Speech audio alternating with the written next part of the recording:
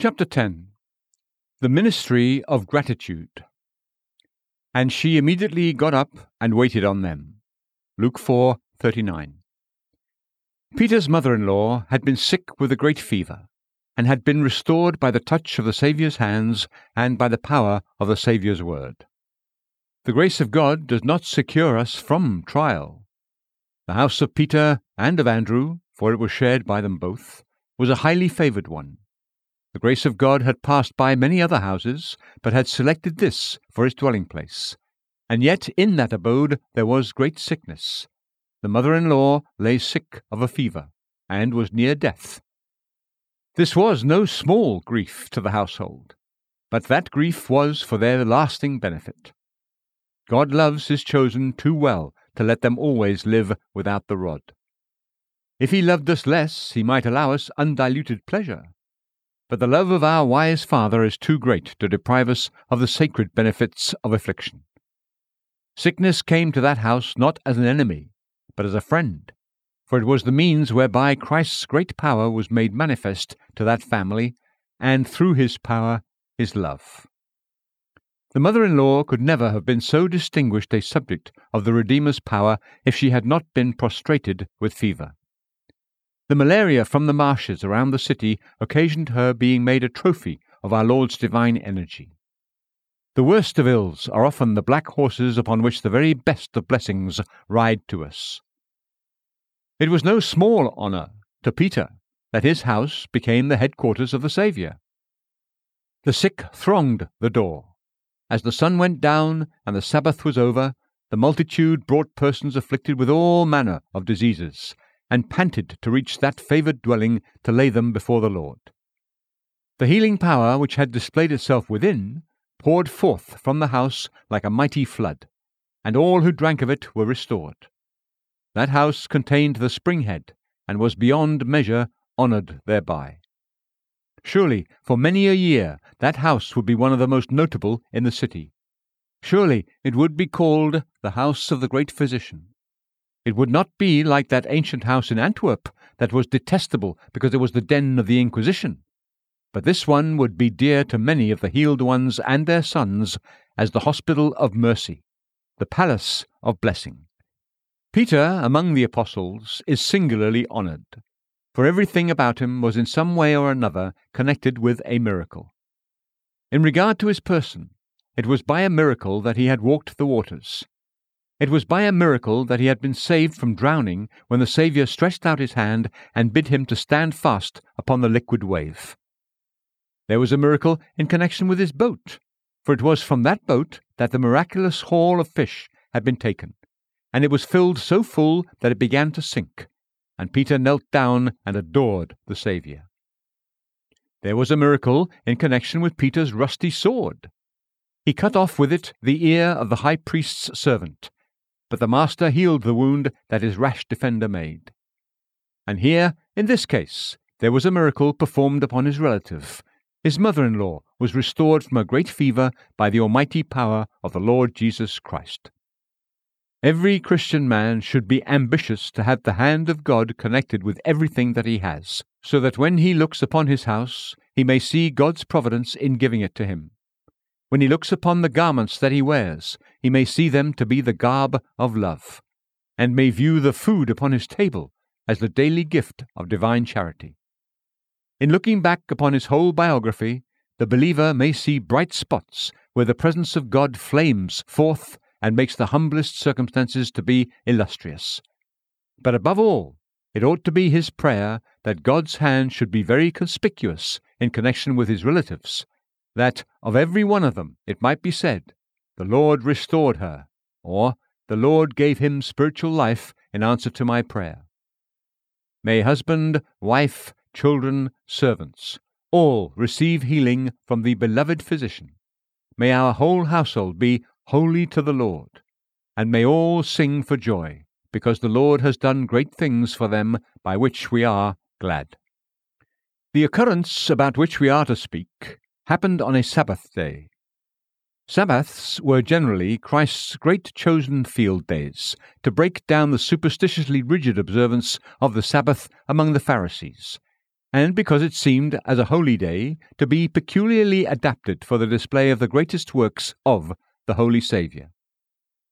It was a Sabbath day, and the poor patient was probably lying there complaining in her soul that she could not go to the synagogue, or mingle with the people where prayer was accustomed to being made.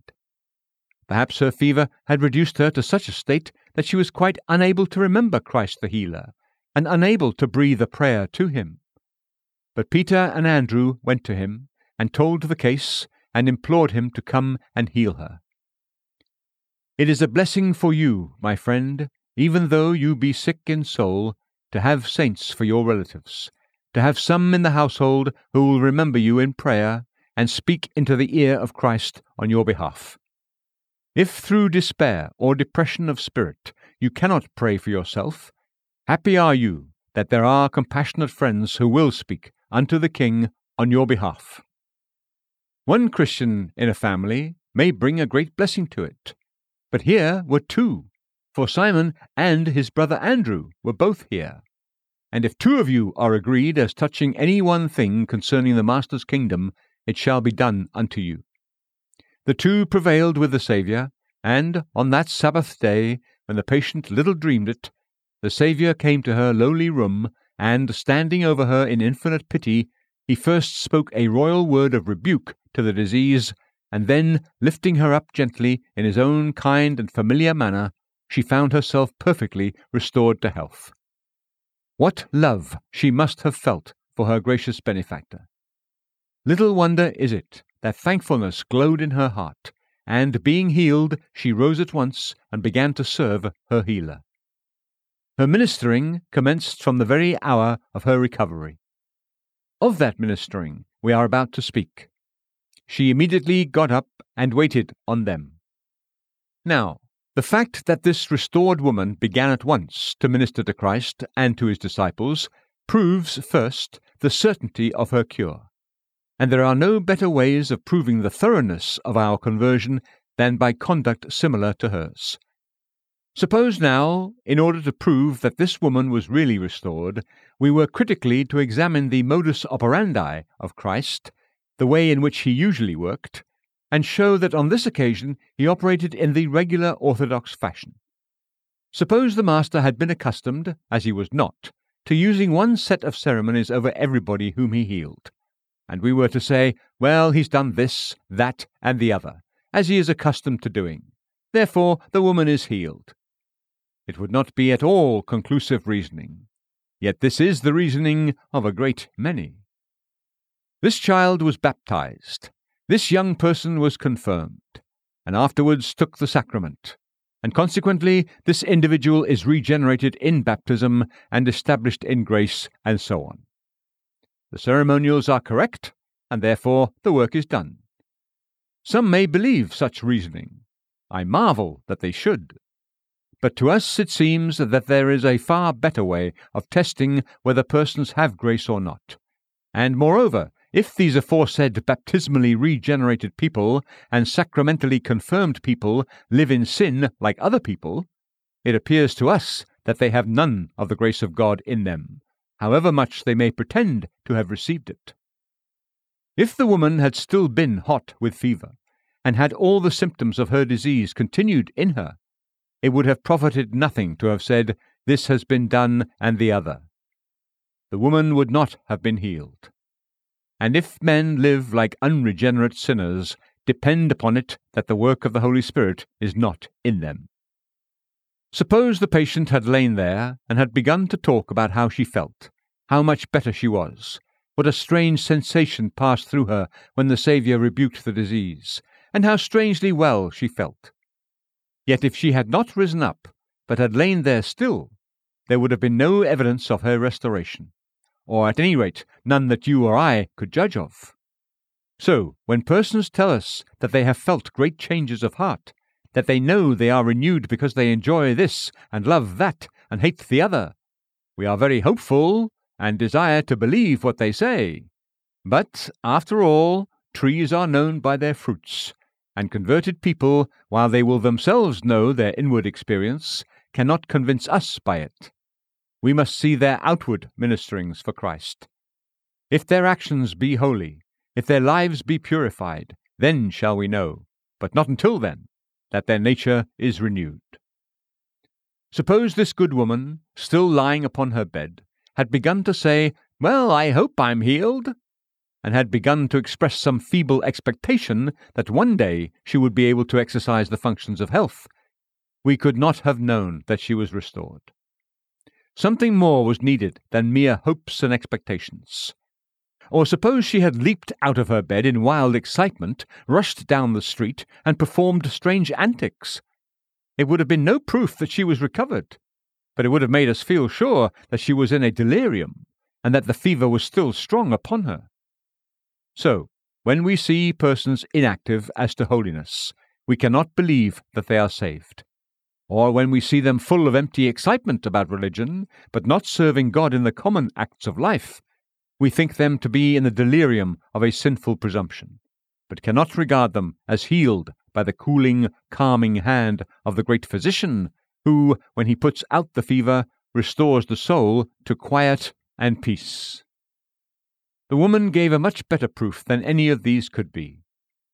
This leads us to remark that the only irresistible proof with onlookers of a person being spiritually healed by Christ must be found in the change in his conduct, and especially in his living from this point on to serve Christ and to be obedient to him.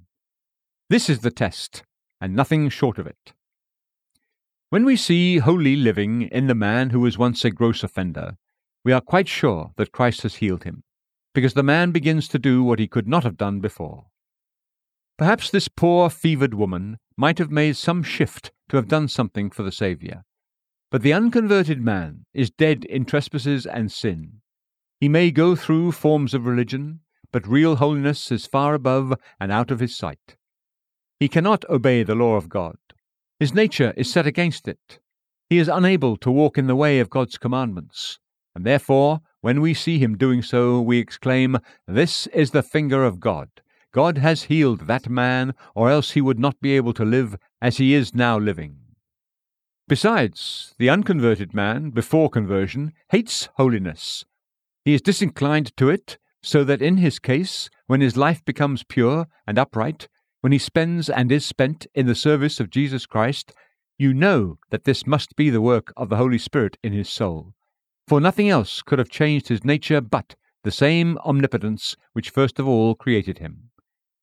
God's hand is in that conversion, which is proved by the holiness of the man's outward character. Besides this, while the sinner is disinclined to everything that is holy, we know that he especially despises the Saviour, and thinks little of his people.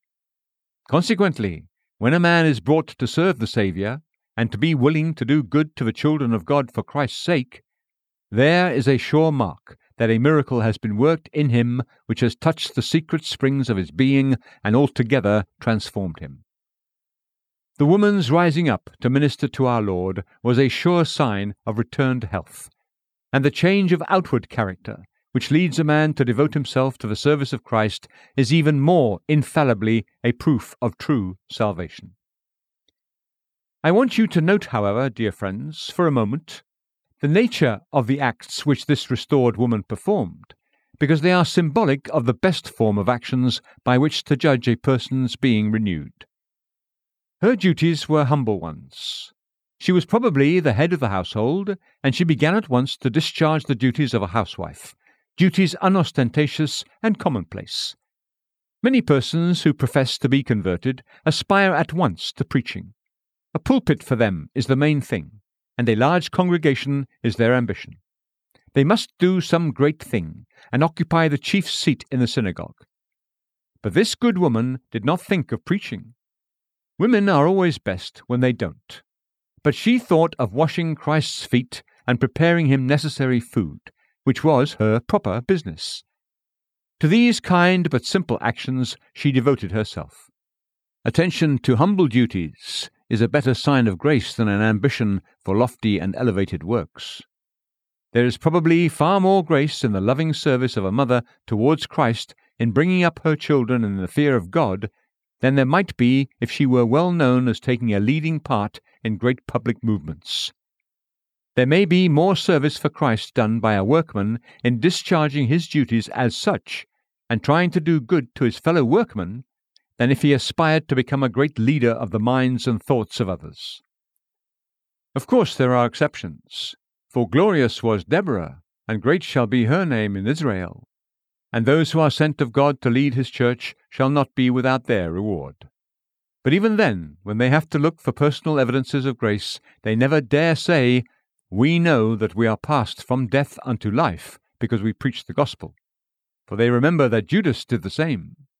They never say, "We are confident of salvation because God has worked wonders by us," for they remember that the son of perdition had the same distinction. But they fall back upon the same evidences which prove the truth of the religion of humbler people. They rejoice in testimonies common to all the elect. We know that we have passed from death unto life because we love the brethren. The humbler graces and duties are the best tests. Hypocrites mimic all public duties, but the private and concealed life of true godliness they cannot counterfeit. And because they cannot do so with their enchantments, we feel like the men of Egypt, that this is the finger of God. Remember, too, that this good woman attended to home duties. She did not go down the street 100 yards off to glorify Christ. She, I dare say, did that afterwards. But she began at home. Charity begins there, and so should devotion. That is the best religion which is most at home. Grace which smiles around the family hearth is grace indeed. If your own household cannot see that you are godly, depend upon it that nobody else can. And if your parents or children have grave doubts about the sincerity of your religion, I am afraid you ought to have grave doubts about it yourself. Peter's mother-in-law ministered to Christ at home, and that was clear evidence of her being restored to health. And in your case, it will be the best witness to your conversion if you serve Jesus in the bosom of your family and make your house the dwelling place of all that is kind and good and holy. She attended to suitable duties consistent with her sex and condition. She did not try to be what God had not made her, but she did what she could.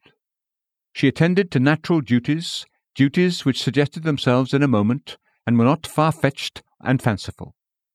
She set about doing present duties required there and then, and did not wait to serve the Lord in a year's time. In a quiet, natural manner, she pursued her calling as if it never occurred to her to do otherwise. If somebody had thought it wonderful that she ministered to Christ, she would have been surprised at them. It seemed to her the most natural thing for her to do. Dear soul, I dare say while lying in bed sick, there were 50 things she would have liked to have done. What housewife would not, in such a case, see many grievous obligations of work all around her? But Jesus being there, no sooner did she feel her health returned than she at once arose to discharge the offices of grateful hospitality as a matter of course. How could she do otherwise but wait upon Jesus and his friends? Now, observe that those good works which prove a man to be a Christian are not such as he could boast of. He does them as a matter of course. He feels he could not do otherwise, and wonders that anybody else can. Is he born of God? He yearns to teach others about the Saviour. He can't help it. His tongue wants to be talking about Jesus. Then he begins to give of his substance to the poor. It doesn't strike him as being at all a remarkable or extraordinary thing. He wonders that anyone can help being generous to real need. Now he begins to inquire about the little children in the neighborhood. Can he get them into the Sunday school? Or he occupies himself with some other form of Christian work, and he does it because he feels it to be inevitable for him to do so. It is one of the instincts of the new nature which God the Holy Spirit has implanted in him. Those natural, commonplace duties which grow out of holy instincts within are the best evidence of a work of grace. The more genuinely natural and unstrained, the better. Vain is the religion which aims at unnatural conditions, and makes much of distinctions of a needless kind. What is there in a peculiar garb, or affectation of speech, or separation of residence? These minister to our own pride. True godliness aims not at her own honour, but is content to labour among the many, to be a man among men, yet differing in nothing but character. Ours it is, as the true salt, to mingle with the masses, not to seek a proud isolation. We are men, not monks, and our sisters are women, not nuns. All that interests men interests us. We only differ from our race by being conformed to the image of Jesus, while they were the image of the fallen Adam. May God grant us grace to exhibit the Christianity of common life, the real and practical Christianity of every day. Christianity is not with hermits in their cells, nor nuns in their convents, nor priests in their cloisters. Those are all cowardly soldiers who shun the battle of life. But the true faith is the joy and strength of all who love the Lord and fight his battles on the broad plains of life. True religion must be manifested in your workshops, in your houses, in the streets, in the fields, in the nursery, and in the parlour. This celestial flower reveals its richest perfume not in the conservatories of unnatural seclusion, but under the clear sky of human life. For, as a flower of the field, so it flourishes where God has planted it. One other point before leaving this. These things become a conclusive proof of grace in the heart when they are voluntarily rendered as this good woman's ministry was. I don't read that she was asked to do anything for Christ, but it suggested itself to her at once, without command or request. Her work was done promptly, for she immediately got up and did it. She no sooner had power to work than the occasion was seized without delay. Promptness is the soul of obedience. I hastened and did not delay to keep your commandments. I doubt not that she did her ministering cheerfully. There is all the air of cheerfulness about the words, she immediately got up. It reads as if with willingness, vigour, sprightliness, and eagerness she entered into the service. That is the best service for God that is done promptly, without delay, voluntarily, without pressing, generously, without grudging, heartily, without complaining. With us it is not, this you should do and this you must do, but we serve Jesus because we love to do so, and labour for him is to us a joy and a delight. I have thus brought before you the first point of our discourse. Now notice the second one, which is most interesting. This woman's ministry for Christ and his disciples showed, secondly, the perfection of her cure. It may not strike you for a moment, but just think. She was sick with a fever. Suppose a prophet should visit your house and restore your friend from a great fever. Yet the person healed would not be able to rise from the bed for some time. Fever leaves extreme weakness behind, and when the fever itself is entirely gone, it needs some 2 or 3 weeks, and sometimes more, before the person who has been prostrated by it will be able to go about his daily work. But this healing was obviously from God, a divine work, emphatically, because the woman was so healed that all her weakness vanished, and she was able to proceed to her work without difficulty. And, beloved, it is one mark of a work of grace in the soul when the converted man becomes at once a servant of Christ. The human theory of moral reformations makes time a great element in its operations. If you are to reclaim a great offender, you must win him from one vice first, and then from another. You must put him through a process of education by which he gradually perceives that what he has been accustomed to doing is bad for him, and he wakes up to the conviction that honesty and sobriety will be the best for his own profit. Time is required by the moral reformer, or he cannot develop his plans. He ridicules the idea of accomplishing anything in an hour or two. Man, the creature of time, must have time for the accomplishment of his very imperfect works. But to the eternal God, time is nothing. His miracles annihilate time. A man who is converted is cured at once of his sins.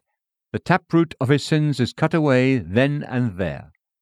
And though some of his sins linger, yet every one of them has received the stroke which will prove its death blow. Once for all, in a moment, when a man believes and is born again, the axe is laid at the root of all the evil trees within him. Sin is there and then condemned to die. And what is more, all graces are, in a moment, implanted in the soul. Not in perfection, they will have to grow, but they are all sown in the man, in a moment, in embryo, so that the renewed sinner, though he has only been born again for 5 minutes, has within him the embryo of the perfect saint, who shall stand before the throne of God. And this is one of the marvels which certify the work to be divine. For note, beloved, that those who have just been converted to God can worship God, can praise God, can pray to God, and can love God, though they were strangers to these things up to then. And some of the sweetest worship that God himself ever hears comes from the hearts of the newly regenerate. Of all the prayers that strike the Christian's ear like music, surely among the sweetest are the broken pleadings of those who have just found the Saviour. I delight in the expressions of faith of elderly and full-grown Christians. They are exceedingly instructive and precious. But oh, that first grip of the hand, that first flash of the eye, that first tear of joy when a soul has seen Christ for the first time and stands astonished at the matchless vision of incarnate love. Why, there is no worship sweeter beneath the sun. The woman arises at once and ministers to Christ, and the sinner arises at once and begins to adore Christ. Did not I say that the newly converted sinner can love, and does love his Lord as soon as ever he is born to God? I must correct myself. He not only can and does love, but he also loves beyond most others. For very seldom does man's after-love exceed in fervency the love of their espousals, which is also called their first love. This standard love is implanted in us at once, all blooming and full of perfume. Hating Christ 1 minute, hearts have been brought to be ravished with his love the next. The men were enemies to God an hour ago, and now they could die to defend his gospel. So changed are their natures. This must be a divine work. If that which was water flood, quenching every spark of fire, should suddenly blaze and glow like Nebuchadnezzar's furnace, God alone could have worked the change. Say, who has turned the waters of raging hatred into the flame of holy love? Who has done it but the mighty God himself? If the iceberg suddenly becomes a flaming beacon, who could have worked this marvel but the miracle worker who alone does great wonders? Glory be to God, we often see it, and he shall have the praise of it. How pure some men's lives become at conversion! Pure at once, though before they were polluted with every vice. Certain sins we may have to fight with all our lives, but a renewed man usually has no difficulty whatever with the grosser sins. For instance, I have known a man habituated to blasphemy, who probably never did, since he was a boy, speak a dozen sentences without a curse word. And yet, after he was converted, the profane habit has never molested him. We have known some who have been troubled with a ferocious temper, which made them like demons, but from the moment of conversion they have been remarkable for their singular gentleness and meekness. We have known misers who instantly display the freest generosity, and thieves who become scrupulously honest. Though the temptation to old sin may return, yet for the most part those who have been saved from gross vices have been the greatest despisers of the very mention or name of their former abominations. Such is the work of God in the soul, that these evils are driven out at once, and sent right away, and then the man who before had been an expert in all manner of evil work becomes as much an expert in all manner of holy labour. He may not at once have picked up the technicalities of religion. Perhaps it would be as well if he never did, but he gets to the bottom of it, the secret of it, and goes to work for Jesus Christ in his own fashion and way, with wonderful wisdom and extraordinary skill from the very first. Some of the best evangelists we have ever seen have been those who learned at once to evangelize, who seemed to have known it from the first hour in which they were converted to God, taking to it from inward love as the young swans take to the stream. Some of the best persons who speak to others about their souls privately began to do so immediately after they found the Saviour, and attained to the sacred art, and a blessed art it is, as though they were in a moment touched by the hand of God and inspired for the service He meant them to render. Now, what is the practical drift of this second remark but this? As it proved the real divinity of this woman's cure that she was able immediately to go to work for Christ, so you young converts should hold the honour of Christ in great esteem, and prove the reality of His grace in your souls by bringing forth immediate fruit to His honour. See if you cannot, at once, rise and minister to Him. Be as zealous as the dying thief. He had no sooner known Christ than he confessed Him, and he did the only thing he could do for his dying Lord. He rebuked the other wrongdoer who had reviled the Saviour. Oh, if you love Jesus, don't wait till you have been 10 years a Christian. Serve Him now. If you are healed from sin, don't wait for experience. With your inexperience of everything except the new birth, go and seek the good of others. Don't suppose you must be trained for this war through a long process of spiritual drill, but march forward at once with all your heart and soul in the freshness of your newly given life. It may be that you will achieve greater triumphs than some of the older ones, for, alas, some of them are dry and sapless, and have long forgotten their early days of enthusiasm. In too many Christians the peach has lost its bloom, the flower has withered from the stem. They are not now loving and earnest, but they have declined into the dry and yellow leaf of religion.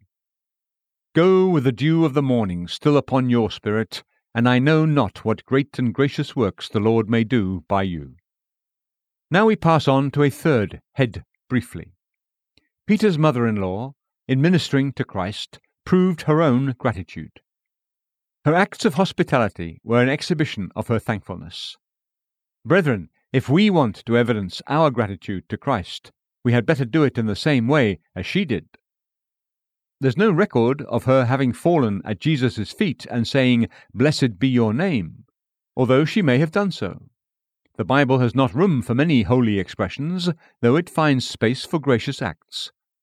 I don't know that she sat down and sang a hymn, but perhaps she did. Good women before her have done so, and I hope they will after her, but the hymn is not recorded. Holy Scripture has not room for all the hymns which good people sing, but it finds a corner for the actions which they perform. We have the Acts of the Apostles, though we have not the devotional emotions, the hymns, or the loyal resolutions of the Apostles. This good woman proved her gratitude by tangible deeds. Did she not say to herself, "The Lord has served me, I will serve Him"? It never strikes an awakened person that mere words are a suitable return for the grace of God. Can you give for the Lord's healing fruit a handful of mere leaves from the tree of talk? It looks like mockery. Give Him the leaves, but wrap the fruit up within them. Let Him have true action, consecrated service, for this is the fittest fruit of a grateful heart. Observe that it is not said that she waited upon Christ before she was healed. The fevered patient is first restored, and then she begins to minister. I am far from exhorting any of you to serve Christ in your lives if your inner life be not first of all renewed by Him. There must be a regenerated heart through His blessed touch, or else a renewed life may be imitated but cannot be truly possessed. First the healing, then the serving. The healing is first, but note well that the serving follows close at its heels. If you are saved, arise and work out your salvation with fear and trembling, for it is God who is at work in you, both to will and to work for His good pleasure. Since the light is now kindled, let it shine forth from you. Since Christ has opened in your soul a well of living waters, let it flow out of the midst of you, as a river of water, for His service and the benefit of your fellow men. This good soul knew to what end she had been raised up. She knew from whom she had received the healing. It was from the Lord alone. She knew from what she was restored, namely from the jaws of death. She knew to what she was restored, for she felt that health and strength had returned to her. and therefore she guessed rightly for what she was restored, namely, that she might wait upon the Lord. You, my brother, are saved from hell. You are lifted up into spiritual life and acceptance. You are ennobled and made an heir of heaven. What was this done for, but that you might minister to your Lord here and glorify him hereafter? Our gratitude ought to teach us the divine object of grace, and we ought to take care that it be attained. The Lord cannot have saved us at such an expense as the death of his own Son for any reason less than that we should live unto him. What is the reckoning of all our grateful hearts about this? Is it not this, that if we are bought with a price, we are not our own? That if the Holy Spirit has given us a new nature, it must be that we should lead a new life, and that our new life must be consecrated to him who is the author of it? Beloved, true gratitude always leads us to serve, and it distinctly makes our healing Lord the object of our service. It puts him in the forefront. She immediately got up and waited on them. To him first, and to his disciples next. To the head, and for the head's sake, to all the members. To the Redeemer, and because of him, to all the redeemed. I put to each one here present, who has been healed from sin and saved from spiritual death by Christ, this question: What are you rendering unto your Lord? What are you doing for him? Begin with him. Do it as unto him. Do what you do in his presence, and present it at his dear feet. Then I know you will be doing something for his people too. His poor you will befriend. His backsliding ones you will seek to gather in. His sick ones you will visit. His comfortless ones you will console. His wandering ones, as yet uncalled, you will seek after them. His lost sheep, your anxieties will go out for them. You will minister to him and to his chosen, to all the members of his body. What are you doing, brother? What are you doing, sister? I don't ask you now in my own name, for I am no master of yours, neither are you accountable to me. But I ask it in the name of him whose hands were pierced for you, and whose heart was set astir by the soldier's spear for your redemption. Oh, what are you doing for him? Do you love him? If you love him, feed his lambs and his sheep. If you love, serve. And if you serve, serve him first, and serve his children and his people next, and you will prove your gratitude. But now, lastly, this woman's ministering to Christ proved in the fourth place the condescension of the great physician. He who healed her of the fever did not need her to minister to him. He who had power to heal diseases certainly had power to subsist without human ministry.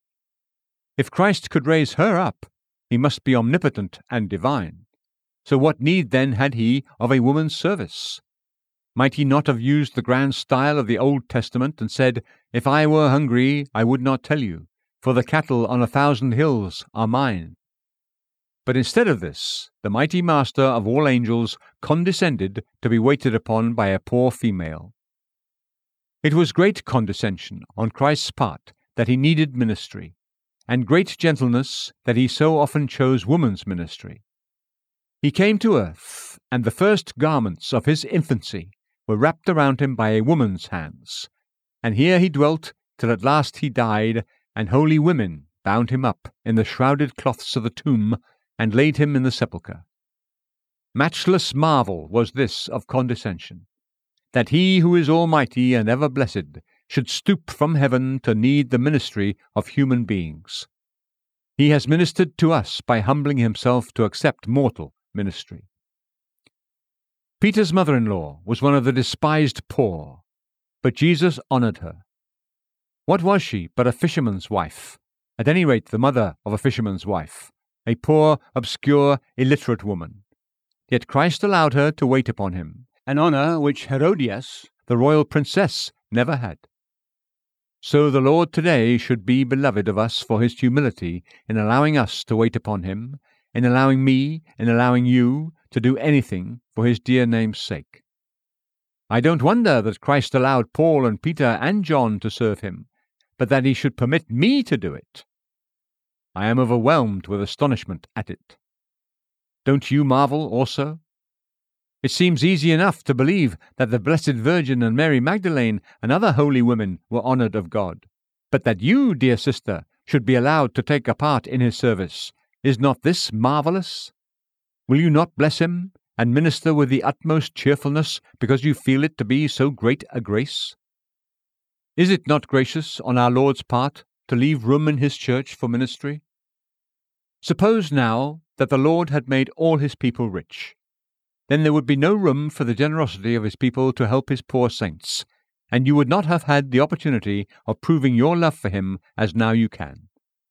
Suppose he had converted all his elect by the secret working of his Spirit without any teaching.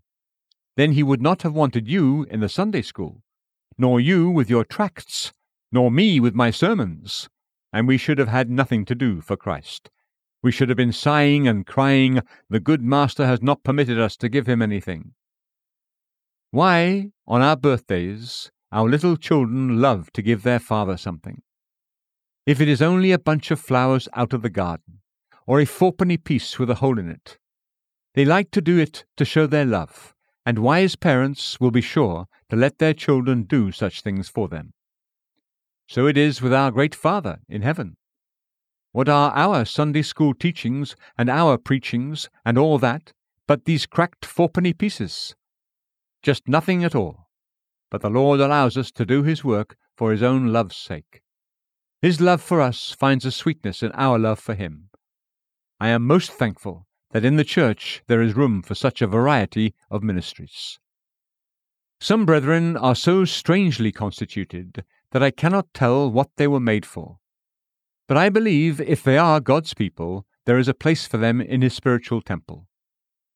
A man who was accustomed to buying timber and working it up, on one occasion found a very crooked stick of wood in his bargain, and he said to his son as he put it aside, "I can't tell, John, whatever I shall do with it. It's the ugliest shaped piece I ever bought in my life." But it so happened, while building a barn, that he needed a timber exactly of that shape, and it fit in so thoroughly well that he said, "It really seems as if that tree grew on purpose for that corner." So our gracious Lord has arranged his church so that every crooked stick will fit in somewhere or other, if it be only a tree of his own right hand planting. He has made it with a purpose, and knows when it will answer that purpose. How this ought to rebuke any who say, "I don't see what I can do." Dear friend, there is a peculiar work for you. Find it out, and I think it will not be far off. The exercise of a little reflection will soon enable you to discover it.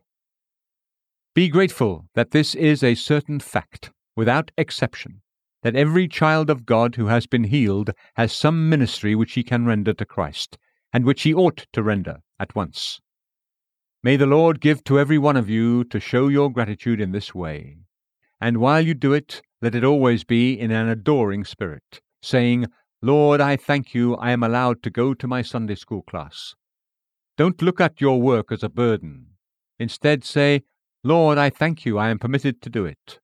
Oh God, I bless you that I am allowed to go around that little district and call at the houses." You Bible women, bless God that he has let you be Bible women. And you city missionaries, thank God that you are allowed to be city missionaries. "Oh," says one, "I can hardly do that because I suffer so much abuse and so much ill treatment." Bless God, dear brother, that he counts you worthy to suffer for his name's sake. You know the old story of Sir Walter Raleigh. When Queen Elizabeth one day came to a miry place in the road, he took off his cloak for her to walk upon. Did he regret it? No, he delighted in it, and half the court wished for another muddy place that they might be able to do the same. Oh, you that love your Lord, be willing to lie down for Christ's sake and pave the miry parts of the way by being despised for his name's sake. This honour you should desire, and should not shun. Arise and minister, you healed ones.